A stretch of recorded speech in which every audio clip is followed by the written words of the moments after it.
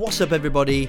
Welcome back to Rebranding Safety. This week we are going back into August edition of the iOS magazine. There's another awesome article. They seem to have been on a roll that month, all about behavioural safety and individual latent error detection. I found it fascinating, something that absolutely blights my life inside and outside of work. So let's get into the podcast. Health and safety is almost a victim of its own success. We're in a pressured regime of health and safety regulations. A huge fire engulfs a tower block. Children being forced to wear goggles to play conkers at school. Worst oil field disaster, 164 dead. Rebranding Safety, the modern health and safety podcast, crushing the stereotype. And your host, James McPherson.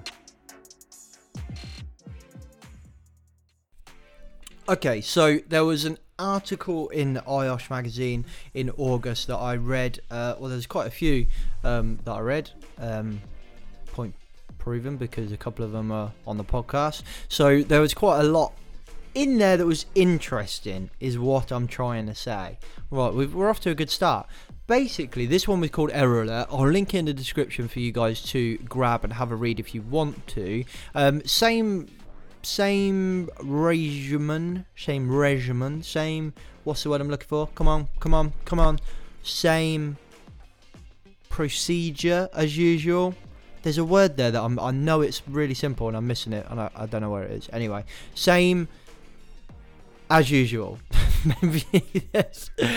As what I normally do is I've gone through it, I've read it, I've highlighted some of my favourite bits. I'm going to read them out, and I may or may not add my 10 pence worth. So let's get into it then. So firstly, the introduction. The article's in a behavioural safety section called Error Alert, by Paul Smith. He introduced it as researchers call it individual latent error detection, or ILED. It's a phenomenon we all recognise in our behaviour at home and at work. We settle down for the night, but we suddenly remember we haven't locked the back door. We iron our best shirt or blouse before setting off to that big family reunion, and then, a couple miles down the road, we suddenly recall that the iron might still be on. Or at work, we suddenly realise that we can't go to meeting A because we've already committed to meeting B. We open our calendars to check and find it is indeed so. This is something that just runs my life. I have to check the door, like, before I go to bed. If I come downstairs to pick something, let's say I left my charger downstairs, I have to recheck the door. Maybe it's OCD, I'm not sure. Leave the house, if there is even an inkling that I may or may not have locked the door, I need to go back and check. So if I'm in the car with Sherry and Sherry goes, did we lock the door? I can't go, yep, I definitely locked the door. Even if I know I have to go back and check it. I always do this. I have done this so many times where I've drove so far away and thought I need to go back and check the door. I can't, it feels uncomfortable in me. So I found this article quite personally intriguing, let alone professionally. So let's move on to the next section. The original research identified ILEDs as a distinct phenomenon was carried out in the UK's Royal Navy, specifically during aircraft engineering operations on ships and inland-based air squadrons. It takes a little imagination to see that the consequences of a simple failure. He continues on, but you can imagine what he's going to say. You can imagine the consequences of a simple failure on, any kind of aircraft engineering, especially in the military. So they did research into ILED, which is primarily where a lot of the stuff's come from in this article, I should imagine. So let's move on then. So we need only look at some of the disasters in oil, gas and transport sectors for the part played by simple errors, often made in stressful moments, to become apparent. Starting up equipment that had bits missing, Piper Alpha, pumping, and let's just turn the page, flammable liquids into vessels that were already full, Texas City refinery explosion, Buncefield fuel depot fire in Hertfordshire, taking a roll-on, roll-off ferries to sea with their bow doors open, or Insecure, capsize of MS Emerald of the Free Enterprise in the North Sea, and MS Estonia in the Baltic, spring to mind. Now, they're all quite large, popular, what's the word I'm looking for? They're quite, what's the friggin' word? I can't remember how to speak today. They're all very popular incidents. Most of us are aware of those, especially kind of like Buncefield and Piper Alpha. You know, we are fully aware of most of these stuff. And yes, they are simple errors. I think it's worth noting that, you know, in my opinion, which they do kind of touch on in here, is that, you know, behaviour is defined by the environment. You know, there's no such thing as human error, in my opinion. But that's open to debate, I suppose. But I genuinely do believe that, you know, we create the environments that we behave in. So this concept is extremely interesting. That kind of, you know, if you're working in those high risk industries, especially where, you know, you're supposed to have done something, and then you go on your off shift, you go for lunch or whatever, you go to bed and you realise, shit, I haven't done that. You know, just huge, absolutely huge. So let's move on. This brings us to the light bulb moment that led the Royal Navy Air Engineer Officer Commander Justin Seward to investigate iLED in more detail. One day, an off-watch engineer phoned in to query whether he had carried out a procedure correctly. Seward discerned a pattern of these recall of possible error moments and realised their potential implications for safety. So there was obviously a trend of people thinking that they'd made a possible error and just ringing up to check. Now, firstly, I think that's a great sign of a good kind of ownership of their roles. You know, people were, and this is probably inherent in the military, I don't know, I've never worked in the military, but that kind of phone call to say, look, I think I've done this wrong, can you double check? For me, I'll be well impressed if I got that phone call. One, you've rang up, you've purposely gone out of your way to ring up because you think you've made an error, to tell me that you think you've made an error, which a lot of people in nowadays in everyday life would think, oh, I'm not going to tell them, something goes wrong, they'll think it was me. It's that kind of, I need to ring up and check that I've done this right or wrong, because if I haven't, something could go wrong. So for me, that's a big signal, a big sign of positive culture to a point, but a good positive attitude towards the work they've done and realization of the risk that they are, the risk of what they're doing potentially. So anyway, this continues on. He says in the Navy, what's that song? Anyway, moving on. James, stop getting distracted. FYI, if you do get this article, right, I don't know if anyone's seen it, but there's like a video on YouTube of these guys doing like this kind of really stupid walking dance thing with this really big smile on their face and it's really bad dancing. I think it's hilarious. Anyway, the guy in the image of this article, it looks like he's walking in that exact video and it's extremely distracting. I wish this was a video I could show you, but it's not. Anyway, moving on. I'll start that section again. So it continues on then. He says, in the Navy, we have many factors already stacked in our favour. For example, in a military environment, we are fortunate to have highly trained and disciplined people who follow robust systems. What's more, they typically have a very high degree of safety awareness and consciousness, and yet errors were occurring and people were concerned about them. I think that goes to show that you can focus on competence, you can focus on procedure, you can focus on so much stuff and still things go wrong, which was really interesting. You know, well, they're talking a high degree of safety awareness and consciousness. You know, I like that phrase, consciousness. I think for me that's like, you know, it's you're conscious of risks and hazard. It's a nice way to say that. You know, so he seems quite proud, he seems quite confident in his systems, yet had acknowledged that there was something going wrong. So they basically identified this phenomenon, which I thought was quite good of them to kind of spot that and not just you know, I think we all kind of fall victim to that kind of, oh, we're just surrounded by idiots attitude and etc., etc. We just think, oh, God, can't rely on common sense anymore kind of thing. And I think it's good that they've gone, well, hang on a minute. Why are we still getting problems? We've got a high level of safety consciousness and awareness. We've got robust systems, etc. We've got, a good discipline system within the military. And yet we're still having issues. So instead of just writing off that their squad or whatever they call them was full of idiots, they looked into it, researched it, which I thought was good. So then they break this down into different sections, but I won't break that down. I can't read the whole thing. It's like 4 pages long. Let's continue on. So Stanton says, so Neville Stanton is Professor of Human Factors in Transport of Southampton University. So Stanton says we use schemas, mini maps for how we do things, but we also have a mental process in which the mind compares what we have done with what we should have done. This involves both the conscious and the subconscious. I thought that was fascinating because, if I'm honest, the human brain and psychology just fascinates me anyway.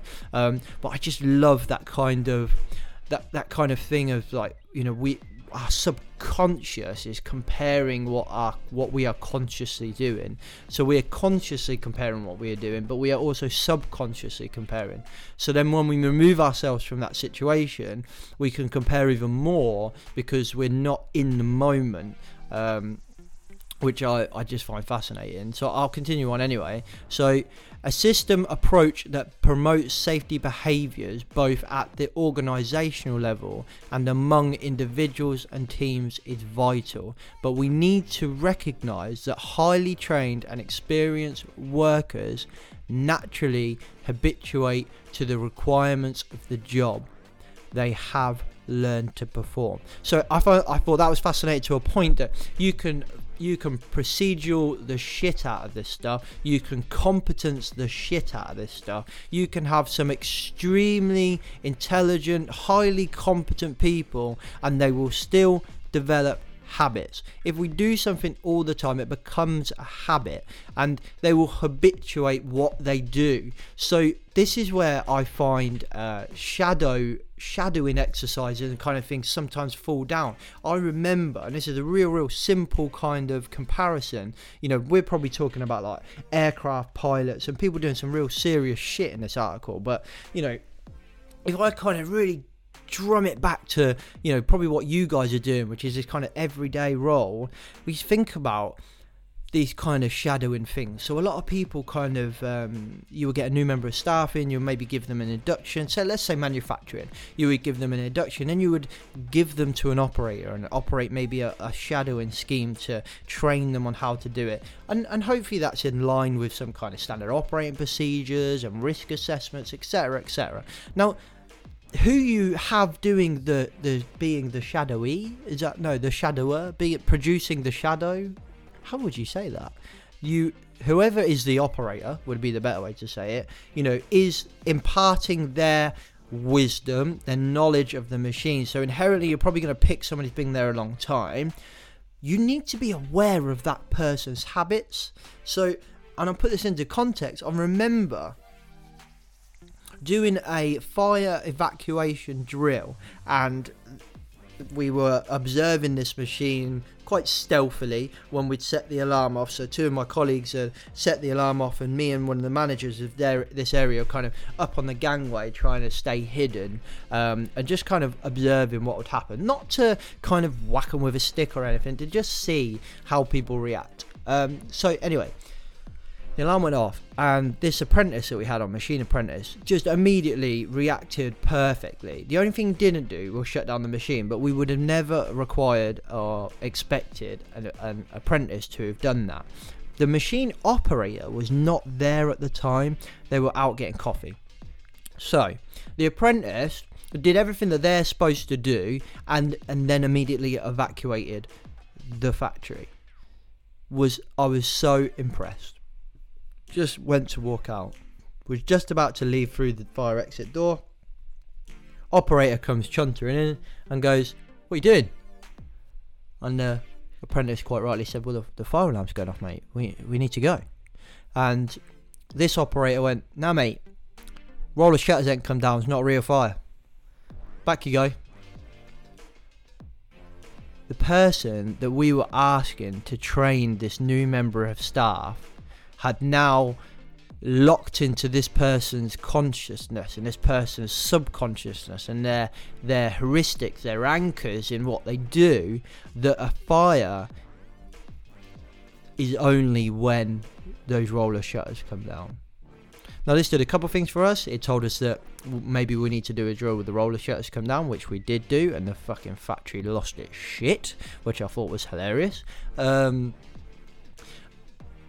Hilarious and concerning. But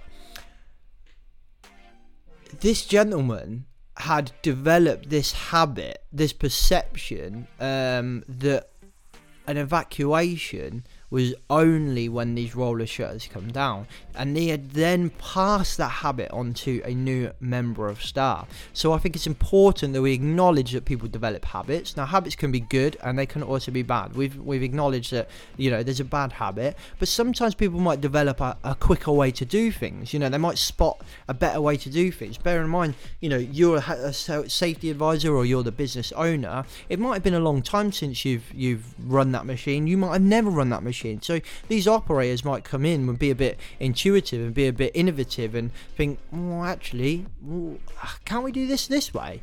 And then they develop a habit of doing that. Maybe they don't want to tell anybody. And then one day you come along and be like, you're not following the procedure. And they say, yeah, but look at this. Then we can start thinking, well, okay, actually, that's a much better way to do things. But I just find it's interesting that, you know, we're getting here from a professor of human factors that, you know, no matter who you are, how heavily trained you are, how highly competent you are, you know, we naturally habituate to requirements of the job. So another way of looking at that is, if you naturally habituate to the requirements of the job, so now we're not talking about people that are creating their own habits, now we're talking about the job itself becoming a habit. This is where it is vital when you're developing the requirements of the job, the procedures, the policies, the risk assessment, you're involving the workers. You know, if you just deliver safety in a pizza box and say, you know, this is how we do things, they're going to develop a habit of that job requirement, to what they're saying here. So, if we then look at it from that point of view, is that those procedures have got to be spot on. But as human nature and as machines evolve and get older, etc., things change, products change, life changes, people change, and inherently over a long time, procedures can become wrong. To no fault of anybody, they just inherently become outdated, old, we might find a better way to do it, whatever. So it's massively important that we are constantly reviewing this stuff. We're constantly engaging with our workers. We're constantly communicating. You know, if we have got a manual, a procedure book, whatever you want to call it, health and safety file, and it's covered in fucking dust, then it's providing no value to the business and is therefore completely pointless. Let's move on. The next bit I've got highlighted, the danger here is desensitization to the task's risks. Even in high consequence sectors such as construction, healthcare, nuclear power, this is often misinterpreted as complacency, which is rare in workers in safety critical organisations. When workers habituate to their workplace, they become desensitized to the risk. Undetected errors can manifest in the safety system, especially when those workers are insufficiently aware of their actions, brackets sometimes termed unsafe acts by safety professionals, to close brackets. This in turn can lead to undetected errors, brackets forming a latent condition, close brackets, in the safety system, weakening the organisation's overall performance. Interesting point there, which I'm going to do a bit extra research into, but misinterpreted as complacency, which is rare in workers in safety critical organisations. Interesting. I found that just that one line kind of pricked my ears up, if that makes sense. I would read this, and I did read the first line of this, you know, where we're talking about becoming desensitized to tasks. I was like, well, that's just a posh way to say complacency.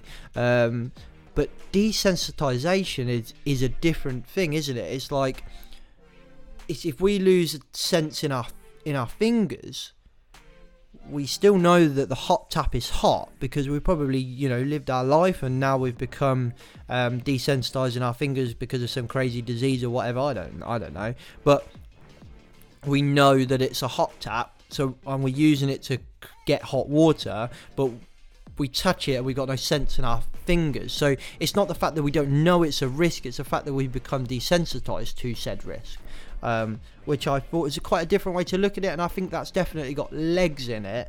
And I wanted to say it because, I wanted to say that it pricked my interest, it really got my attention, that line, and I think there's some more. It's food for thought for me anyway, especially, and I would be really interested to see what you think of that kind of one-liner.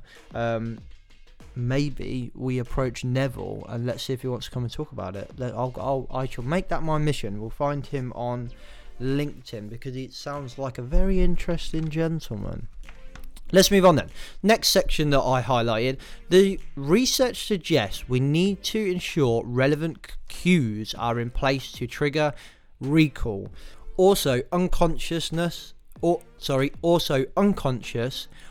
semi-conscious control modes associated with skilled workers need to be brought back into the conscious so that people reconnect with the world around them. So, the simplest way I thought about this is when, if I need to make sure I don't forget something, I will put a post-it on the door. If I really don't want to forget, I might even put a post-it on a car. I remember working with a guy volunteering at a youth club I was, and this gentleman, literally his car was covered in post-its. It was unbelievable. They were everywhere. You couldn't sit down, there was just post-its everywhere, and I just thought, this has gone past the point of a to-do list. There is so much here, you are never going to do some of this stuff. Anyway, slightly digress there. So, it's about ensuring there are cues in place to trigger the recall. So here we're talking about, it could be signage, but it's strategic signage, I think. You might put signage in place, but let's think about it. If we just put signage up in random, then what's the point? And we can put too much signage, we can put not enough. But we're talking about recall and cues to create recall. So it's slight things you might think about. You can have something simple being like, have you turned your machine off in the coffee machine, right by the coffee machine, sorry.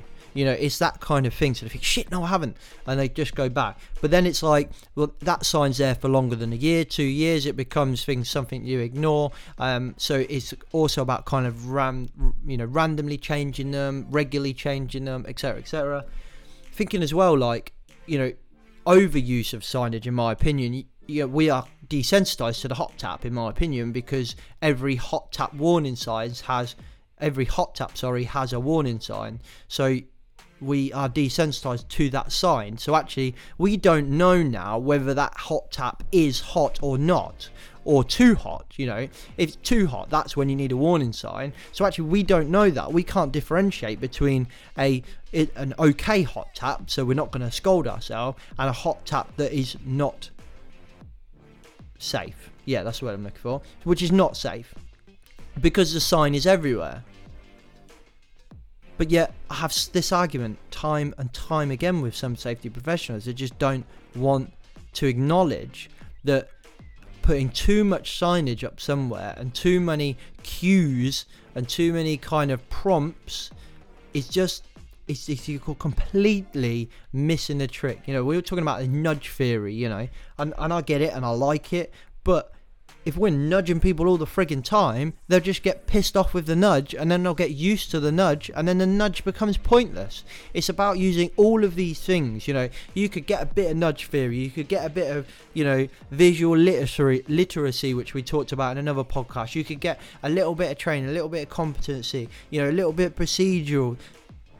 documents, all these things all come together like one jigsaw. They're all parts, they're all integral cogs in the management of health and safety. So it's important to acknowledge that, when we're thinking about creating cues and signage, I'm just using that as one example. There are probably loads of other ways that we could do it, conversations, but if we're going to go with something, then it's got to be strategic. So always ask yourself, I'm doing this, but is it delivering value? Is it delivering what I want to do? If it does not provide value, then it should not be there. Okay, so next I've highlighted a load of bullet points, which are basically, in terms of practical actions, some of the most important things on triggering ILED are: recall is most likely to occur within 2 hours from the original error. If possible, therefore, allow an interval between restarting critical equipment. So you've got that 2 hour gap of the original error, so you've got to keep that in mind. So allow an interval between restarting critical equipment. Remember, we're talking about quite specific things here. There is a full document on this stuff by Justin R.E. Stewart, or the report.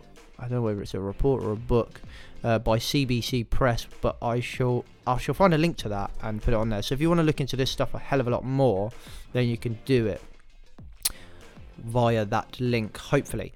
Let's move on to the next bullet point then. Encourage reflection during and at the end of the task, for example by using the stop, look and listen technique.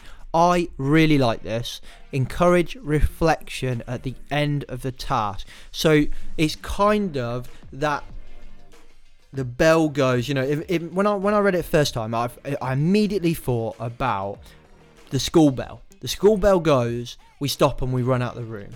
Yeah, what if the school bell went and that meant that we just had 30 seconds reflection on the class, on the lessons we've learnt today? No discussion, we just sit and we just think. Now, some people will sit there and think, about whether they're going to kiss that new girlfriend at the weekend or whether mum's going to buy them that Xbox or whatever. But some people, in a lesson that has grabbed their attention, and remember when I said earlier that it's not a one-trick pony, so it's got to provide value. So the reflection means that they're reflected on something that's grabbed their attention, specifically talking about kids here, but kind of that same thing at work. So especially in manufacturing, you have that kind of that bell that goes off, or it's break time, you might just have a big clock or whatever, and everyone just stops and walks out the room and goes. It's never that reflection piece. And I'm not saying all roles need to do this, but we're kind of teetering on the edge of like mindfulness here, that kind of mindfulness throughout the role, but also at the end just stopping and thinking, what did I just do? Was it providing value? If I get to the end of my podcast and I sit there and I think, did I like that? Was it good? How could I do it any better? So being mindful throughout the process, but then that period of reflection at the end, I really like that, and I really do think that a lot of businesses could benefit from that, regardless of how high or low the risk of your operations are. Next bullet point then, recall rates are increased by prompts such as checklists in work documents. Now, I'm not a massive fan of checklists, but I can see where they're going with this, especially for those kind of high risk tasks.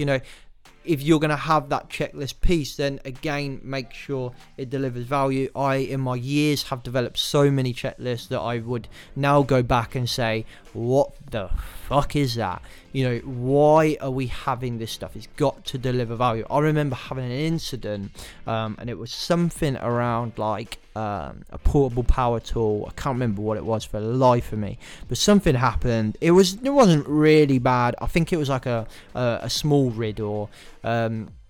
We put in this portable power tool checklist, which was done once, and that once was when I was training the people on doing it. It was just never used again. Actually, the value came from what they learned on that little how to use this sheet. They still did it, but they didn't record it on the sheet because they never had the time. So it never really delivered any value, but I wasn't worried because we'd not had that incident again in a long time. Well, we never had it in the time that I was there. I had a look at all the tools myself when we did our kind of engineering workshop risk assessments, when we did any audits or anything like that, and they were always in really good condition from that point onwards. So I get where they're going with this. Remember this, they're talking about some real high risk stuff here, and you're probably going to have those kind of checklist pieces, and they probably do provide value in a lot of this stuff. You have like a lockout tagout system. It's going to be quite heavily procedurally based and controlled for the right reasons, and so it should be. If this stuff goes wrong, shit's going to really hit the fan.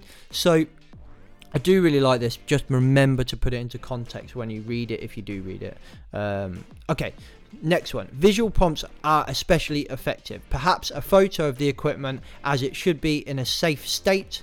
It can be something as simple as a picture of a pen to prompt, have you written up the paperwork? I get this. I do get it. I've seen this stuff being used. It's used quite a lot. These are techniques that have come from these high risk industries, and manufacturing industry especially has kind of taken this on board. Probably engineering as well, and a hell of a lot of other industries probably. I do think it's that worry that it is not a one-trick pony. This stuff is all about, you've got to think back to what we were saying earlier, that it's not just, oh yeah, I'll do that, I'll get a picture of my machine of what it should look like, and then people will know what it should look like. But let's put this into context yet again, is that, so remember, they said that in the Navy, we have many factors already stacked in our favour. For example, in a military environment, we're fortunate to have very highly trained and disciplined people who follow robust systems. What's more, they typically have a very high degree of safety awareness and consciousness. Remember that, because that's so important, that to say that if you just go and put these pictures and these prompts in place, it's not going to be enough. Are your people competent? Does the procedure work? Does it make sense? Do people understand it? Were they involved in it? This is culture. Culture is not this kind of floaty thing, that this spiritualism thing that is just full of, it's just fucking shit that millennials talk about. It's all the pieces of the jigsaw in place, and just being able to sit back and realise that it's not a one-trick pony. I also think as well that it's worth considering you're not micromanaging people. So, have you written up your paperwork? Again, come back to what I said earlier. Does that paperwork actually need to be there? And ask yourself, does it deliver value? Next one, take breaks between safety critical tasks. They maximise reflection and error recall. This, I absolutely bum this. This is spot on. That kind of highlight those safety critical tasks in what you're doing. You could even utilise this for like quality. You could do any kind of that kind of quality critical task, that kind of safety critical, life critical task. Stop, think, reflect. Stop, think, reflect are these key points in your post. You could even just use that as a point. Stop, have a cup of tea. They don't need to go away and make a cup of tea. They could just stop and drink the tea that they made already, because let's be honest, everyone in England especially has got a cup of tea within the vicinity. Stop and think about what you've just done. I love the idea of doing that at critical points throughout a process, and I do think that has got some serious legs for a hell of a lot of businesses. Remember, it's not a one-trick pony, but I do think this is a great example. I loved it. So, last bit that I have highlighted, and then I shall close out and you can go on your merry way. People are most likely to be open about their recalled errors if you have a culture in which it's permissible to put your hand up and say, look, I think I've got this wrong, or I may have got this wrong. Conversely, stigmatizing those who report errors can only have a negative effect. I thought that was the best way to finish this podcast, if I'm honest. I couldn't have said it any better myself, but I'm still going to. It's so important that I think we can incentivize and we can do things like that 100%, but I think it's important to just realise that it's that I tell you what it is, it's that kind of just culture piece, isn't it? It's that kind of, yes, you've done something wrong, but you've rang, you've said, you know, I think I've done this wrong, then that's the most important thing to focus on. You know, the fact that they rang up, that is what you focus on, and you say, great, thanks. Not what you probably automatically react to, which is, you fucking idiot, which is probably the first thing that comes to your head. But what you need to do is go, shit, right, okay, thanks for ringing me, I'll ring you back, I'll let you know, I'm gonna have a look, cheers buddy, yeah, thanks a lot, bye. You know, that's what it needs to be. You're thankful, you're grateful, you're reacting in a positive way, you're saying thank you. They're going to be fucking nervous anyway, because they've rang up and told you that they think they've made a mistake on probably what is a safety critical system, or it could just be a risky process. So they've already become nervous, they're already, you know, waiting on the end of the phone, because you can tell inherently what kind of person they are because they rang up. You need to encourage that 100%. You need to encourage that. You need to not chastise them because they made that mistake. What you do need to do is try to work out why that mistake was made and stop it happening again. And to stop it happening again is not bollocking that person. It's never going to get you anywhere. So 100% thank you, jump on this, get it fixed, ring them back, say, nah mate, it was all good, you did it, thanks for ringing anyway, really appreciate that, have a great weekend. Yeah.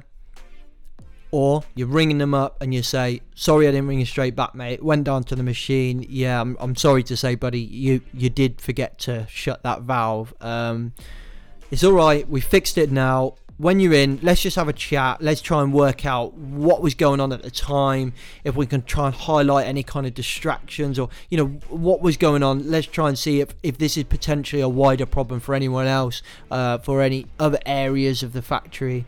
Don't worry about it for now. We fixed it. I really appreciate you giving me a call.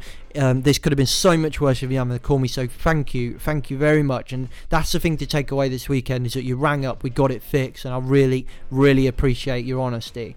Have a great weekend, buddy. Honestly, I know this is going to get you down anyway, but please don't let it. Go and enjoy your weekend. I'll see you on Monday, and thank you again. For me, that's the best way to kind of approach this. You've got to kind of be self-aware. If you're doing something like that, you've got to stop yourself and go, or swallow that FU that you're thinking in the head, and just kind of approach this in a professional manner. You know, if it comes to the point where that person needs to be chastised, then I like the old saying of chastise in private and praise in public. I think that stands. You know, we can go lessons learned, but we don't need to be like Dave left a valve open because he's a fucking idiot. And you're going to make sure that you're not a fucking idiot. You know, that's not the way we need to go with this. The other thing I think that last paragraph says is you focus on that culture piece. And remember what I said earlier, that culture is a full jigsaw. You've got to focus on each individual part of the jigsaw. You've got to focus on each individual cog. I think you've also got to acknowledge that, in my opinion, there is no such thing as a health and safety culture. It's a business culture. You're never going to get a good, positive mental attitude towards health and safety if the business creates an environment where they treat their staff like shit and people don't want to work there. If people don't want to work there, then it doesn't matter what I go as a safety person to say, let's do this, let's not do that. It doesn't matter, because they're already in a negative place. So I hope you've enjoyed that. I feel like these reading of articles is quite good, but let me know what you think. Tweet me, Safety Rebranded. You've got Facebook, Rebranded Safety. You can find me on LinkedIn as well, James McPherson on LinkedIn. You can find me on Twitter as well, James McPherson8 I think it is. Anyway, everything's linked in the description. I hope you found this useful. Yeah, catch you next week, guys. Safe.